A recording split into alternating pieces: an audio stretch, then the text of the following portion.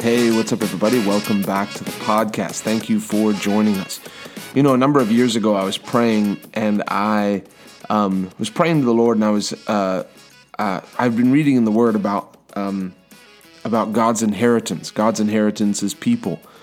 God sent His Son, planted the seed of His Son to reap a harvest of humanity.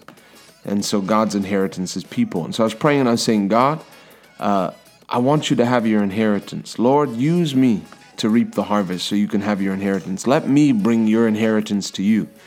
And I felt the Lord speak to my heart and say, I will have my inheritance, but will you have yours? For me, I've become almost defensive around the fact that God has given us things on this earth to walk in. We have a short time to walk in them. You know, for us, when we go to heaven, when we have a glorified bodies, these things will be a given. Peace will be a given, right? Joy will be a given. Provision will be a given. It'll be things that will have Jesus. We won't need to use our faith because we'll have our sight. And so we have a time now where we get to prove we're people of faith by saying, Lord, what your word says, I'm going to have it. I'm not waiting till I get to heaven to have peace of mind. I'm not waiting till I get to heaven to have joy. I'm not waiting till I get my glorified body to walk in health. Lord, I see in the scriptures that it's my inheritance not only to have forgiveness of my sins, but it's just as much my inheritance to have healing, to walk in perfect wholeness. It's just as much my inheritance to lay hands on the sick. It's just as, and see them recover. Not just lay hands on them, to see them recover. It's just as much my inheritance to cast out devils. It's just as much, according to Matthew 10:8, my inheritance to raise the dead. And so I've become defensive over this. I'm going after this while I'm on the earth. The Bible says, fight the good fight of faith. You know, if you're a Christian and you're not in a fight of faith, you're not doing it right. Hebrews 10:38 says, the just shall live by faith. It's our calling to be in a place where we're always, through our faith, moving towards a promised land. And so if your faith isn't engaged, you're not living the normal Christian life. You're living below standards. And there was a long time where I actually didn't engage my faith. I was pretty comfortable financially. And so I thought, well, if I'm not worried about things financially, then I guess I don't need to be in faith. But faith was never just meant to be used only for you. And so for me, it's become this thing of what ground can I take today? Hallelujah. Man, I love preaching and teaching on this subject. What ground can I take today? I see my inheritance. And so the scripture I want to read to you is 2 Corinthians 4. The last verse is 18. While we look not at the things which are seen, but at the things which are not seen. For the things which are seen are temporary, but the things which are not seen are eternal. That sounds very much like Hebrews 11. And it says, by faith, verse 3, by faith we understand that the worlds were framed by the word of God, so that the things which are seen are not made of things which do appear. You know, for many people, the reason why the fight of faith is a struggle is because they look to their senses as their number one source of information. When the pain is gone, I'll be willing to say I'm healed. When my eyes improve, I'll be willing to say, the Lord has healed me. When whatever it is, when I see it, I'll believe it. But that's not faith. That's sight. That's the same thing Thomas did. When I put my hand into his side, I'll believe it. If I touch the holes in his hands, I'll believe it. Until I do it, I don't believe that Jesus rose again. It's the same thing. And so for us, we choose. I'm not going to be known as Doubting Ryan, the one who waits till I see the blessing of the Lord to call myself blessed. Why is that? Because I can look at a greater source. The proof of all of these things has come from the Word of God. So if we read this verse again, we don't look at the things which are seen because the things that are seen are temporary. We look at the things that are eternal because those are the things that are unseen, because those are the things that are eternal. And so the source of my health comes from an eternal source. This body is temporary. At some point, this body, we take off incorruption, we take off corruption and put off incorruption. We take off mortality and put on immortality. At some point, this body that I can look at, and I can look at my arm and see my arm, and I can see my hand, and I can. This thing is temporary. But what is it that gives me a new body in heaven? The Bible says in 1 Peter 1:23, I've been born again by the word of God. It's an incorruptible seed. And so for us, what God instructs us to do is not to keep our eyes on the evidence, the outside natural external proof. God wants us to keep our eyes on the eternal proof, which is the Word of God. I'm not healed because I feel less pain in my body. I'm healed because that's who the Bible says I am. But as I begin to set my eyes, hallelujah, as I set my eyes on my kingdom reality, on my true nature, then the power of God is released by my faith. And so God is telling us, understand that as a Christian, you're always going to be running up to circumstances. This is the difference between a Christian and a non-believer. Non-believers just take life as it is. Life comes, the Bible in Ephesians 2 calls it the course of the world. Hey, you're born, you go to school, you try to get a good education, you try to get a good job, you try to get promoted, you try to get married, you try to have kids, you try to live a long life, you try to retire, you try to retire comfortably, you try to make good money, you try not to die young, you try to avoid disease, you try to eat healthy. Everything's just, we'll do our best and see what happens. That's the life of a non-believer. We'll do our best and we'll see what happens. That's why they say things like, whatever will be, will be. Oh, it is what it is. Because it is what it is. When you serve God, it isn't just what it is. Yes, there may be pain. There may be disease. There may be a bad report. But when you serve God who's able to change the report. That's the difference between a fact and a truth. The doctor may hand you a report and say, hey, the fact is you got stage 4 cancer. That may be a fact, but the truth of God's word says by his stripes we have been healed. And so any fact, medical fact, report, whatever it is, financial report, news of any kind, any fact, what the doctors or what someone would call a fact, that opposes what God's word says about you is a lie. And so the Bible is saying, keep your eyes on the things that are unseen. Begin to get comfortable with the reality that when you focus your eyes on the Word of God, although the Word may say one thing and your present circumstance may say another, don't be discouraged by your present circumstance.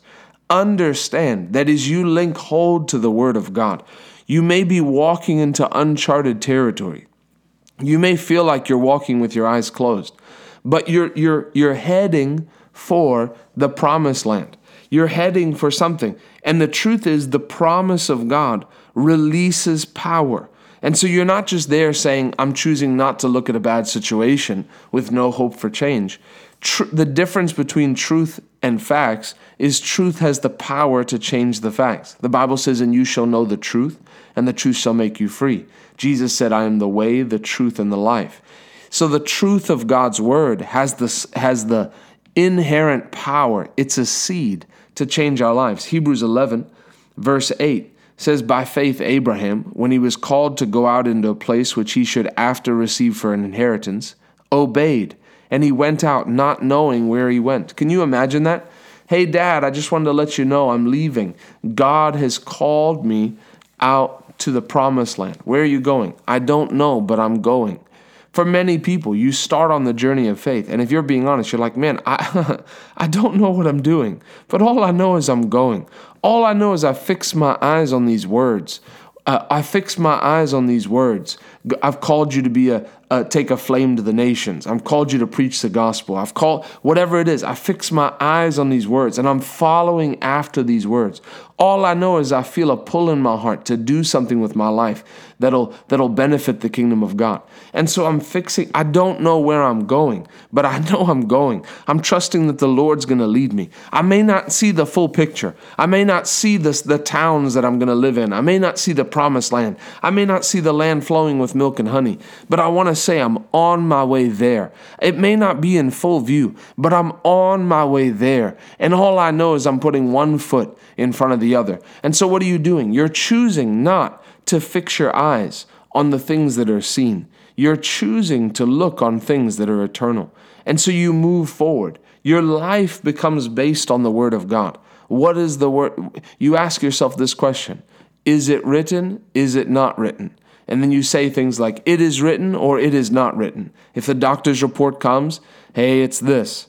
Your father had this and your grandfather had this, and the likelihood is you'll have this. No, it is not written that I have a heart condition. It is written that healing is the children's bread. And so you take your eyes off temporary things and you put your eyes on the eternal, because the eternal is that which is lasting. Heaven and earth may pass away, but my word will remain. It says in Luke 21:33. And so I want to ask you, what are you looking at? What are your eyes set on? The world sets their eyes on the circumstance. They just take life as it comes. Whatever will be, will be. And much of the church is deceived into thinking, I just have to take life as it comes. Sometimes you have good days and sometimes you have bad days, but bless God, God is with you there through the good. Christianity is not just that. Yes, God is obviously with you. But Christianity is that the power of God is released to where when the storms of life come, you don't just hunker down and hang on through the storms, that you're able to pick yourself up and say, bless God. I may have gone through a storm last week and it didn't go the way that I wanted it to go, but bless God, I've got my eyes set on the Word of God. I'm not changing because the Word of God can't fail. So as long as I lock in, I'm locked into the Word of God. I'm able to close my eyes and say, yes, Lord, I see it. I close my eyes and I say, yes, Lord, I see it. I see my promised land of health. I see my promised land of increase. I see my promised land of fulfillment. I see my promised land of the call of God. God, I don't know exactly where I'm going, but I know you've called me out. Lord, I know you've called me out from my father's country. I know you've called me out to leave certain people behind. I know you've called me out to leave a past behind. I know the town that I came from, no one's doing anything with their life. But God, I know you have something greater. I feel this destiny in my heart. I feel that you've called me for something greater. And Lord, I don't know exactly which way I'm going, but I'm trusting that by your Spirit you will guide me. By your hand you will lead me. Lord, by your provision you will feed me. Lord, I'm trusting that you'll be my Father and you'll be my guide. Lord, you'll be my comfort. Lord, you are my ever-present help in time of need. Father, I don't know exactly where I'm going, but I'm trusting you to take me there. I know you've called it the promised land. And so while I'm on this earth, while I yet have being, Lord, I will walk in those promised land. I'm not leaving those grapes for my enemies. I'm not leaving the milk and the honey for my enemies. Lord, I'm entering in. Before I see you face to face, Lord, I will have my inheritance. I'm getting defensive over my inheritance. Health belongs to me. Bless God. God, I want you to know I'm coming for it. But devil, I want you to know too that I'm coming for it. The territory that you stole from my family, I'm coming for it to take it back. The territory that you've stolen, the days you've stolen from my past, I'm coming for them. And you'll restore sevenfold. The year that the locust has eaten, the crops that the locust and the cankerworm have eaten, I'm getting them back in Jesus' name. Lord, I'm coming for my inheritance. I'm keeping my eyes closed and I'm coming for my inheritance. Lord, I'm closing my eyes and seeing what you have in store for me. Father, I'm not going and I'm not standing in the place of, I wonder what life has in store for me. For some people it has tragedy and some people it has blessing. No, God, I know your word says we go from glory to glory. And Father, I'm coming for my inheritance. Are you going for your inheritance? Is it yours? Begin by looking at the word of God. You look at the word. You find what it says in the word. Hey, faith counts it done without proof. So faith is a substance you get on the inside of you. Faith is the substance of things hoped for. I got this substance. I may not see it with my eyes yet. I may be in uncharted territory, but I have a substance on the inside of me. It's a substance of miracles. It's a substance of breakthrough. It's the substance of the lame walking. It's the substance of the blind seeing. It's the substance of the dead being raised. I got it on the inside. I've seen it on the inside, and I'm going for it. What are you aiming for? What are you looking at? Is it seen or unseen? I'm telling you, fix your eyes on the unseen and let God take you there. I love you. Thanks for listening. Thanks for joining us. We'll see you on the next podcast.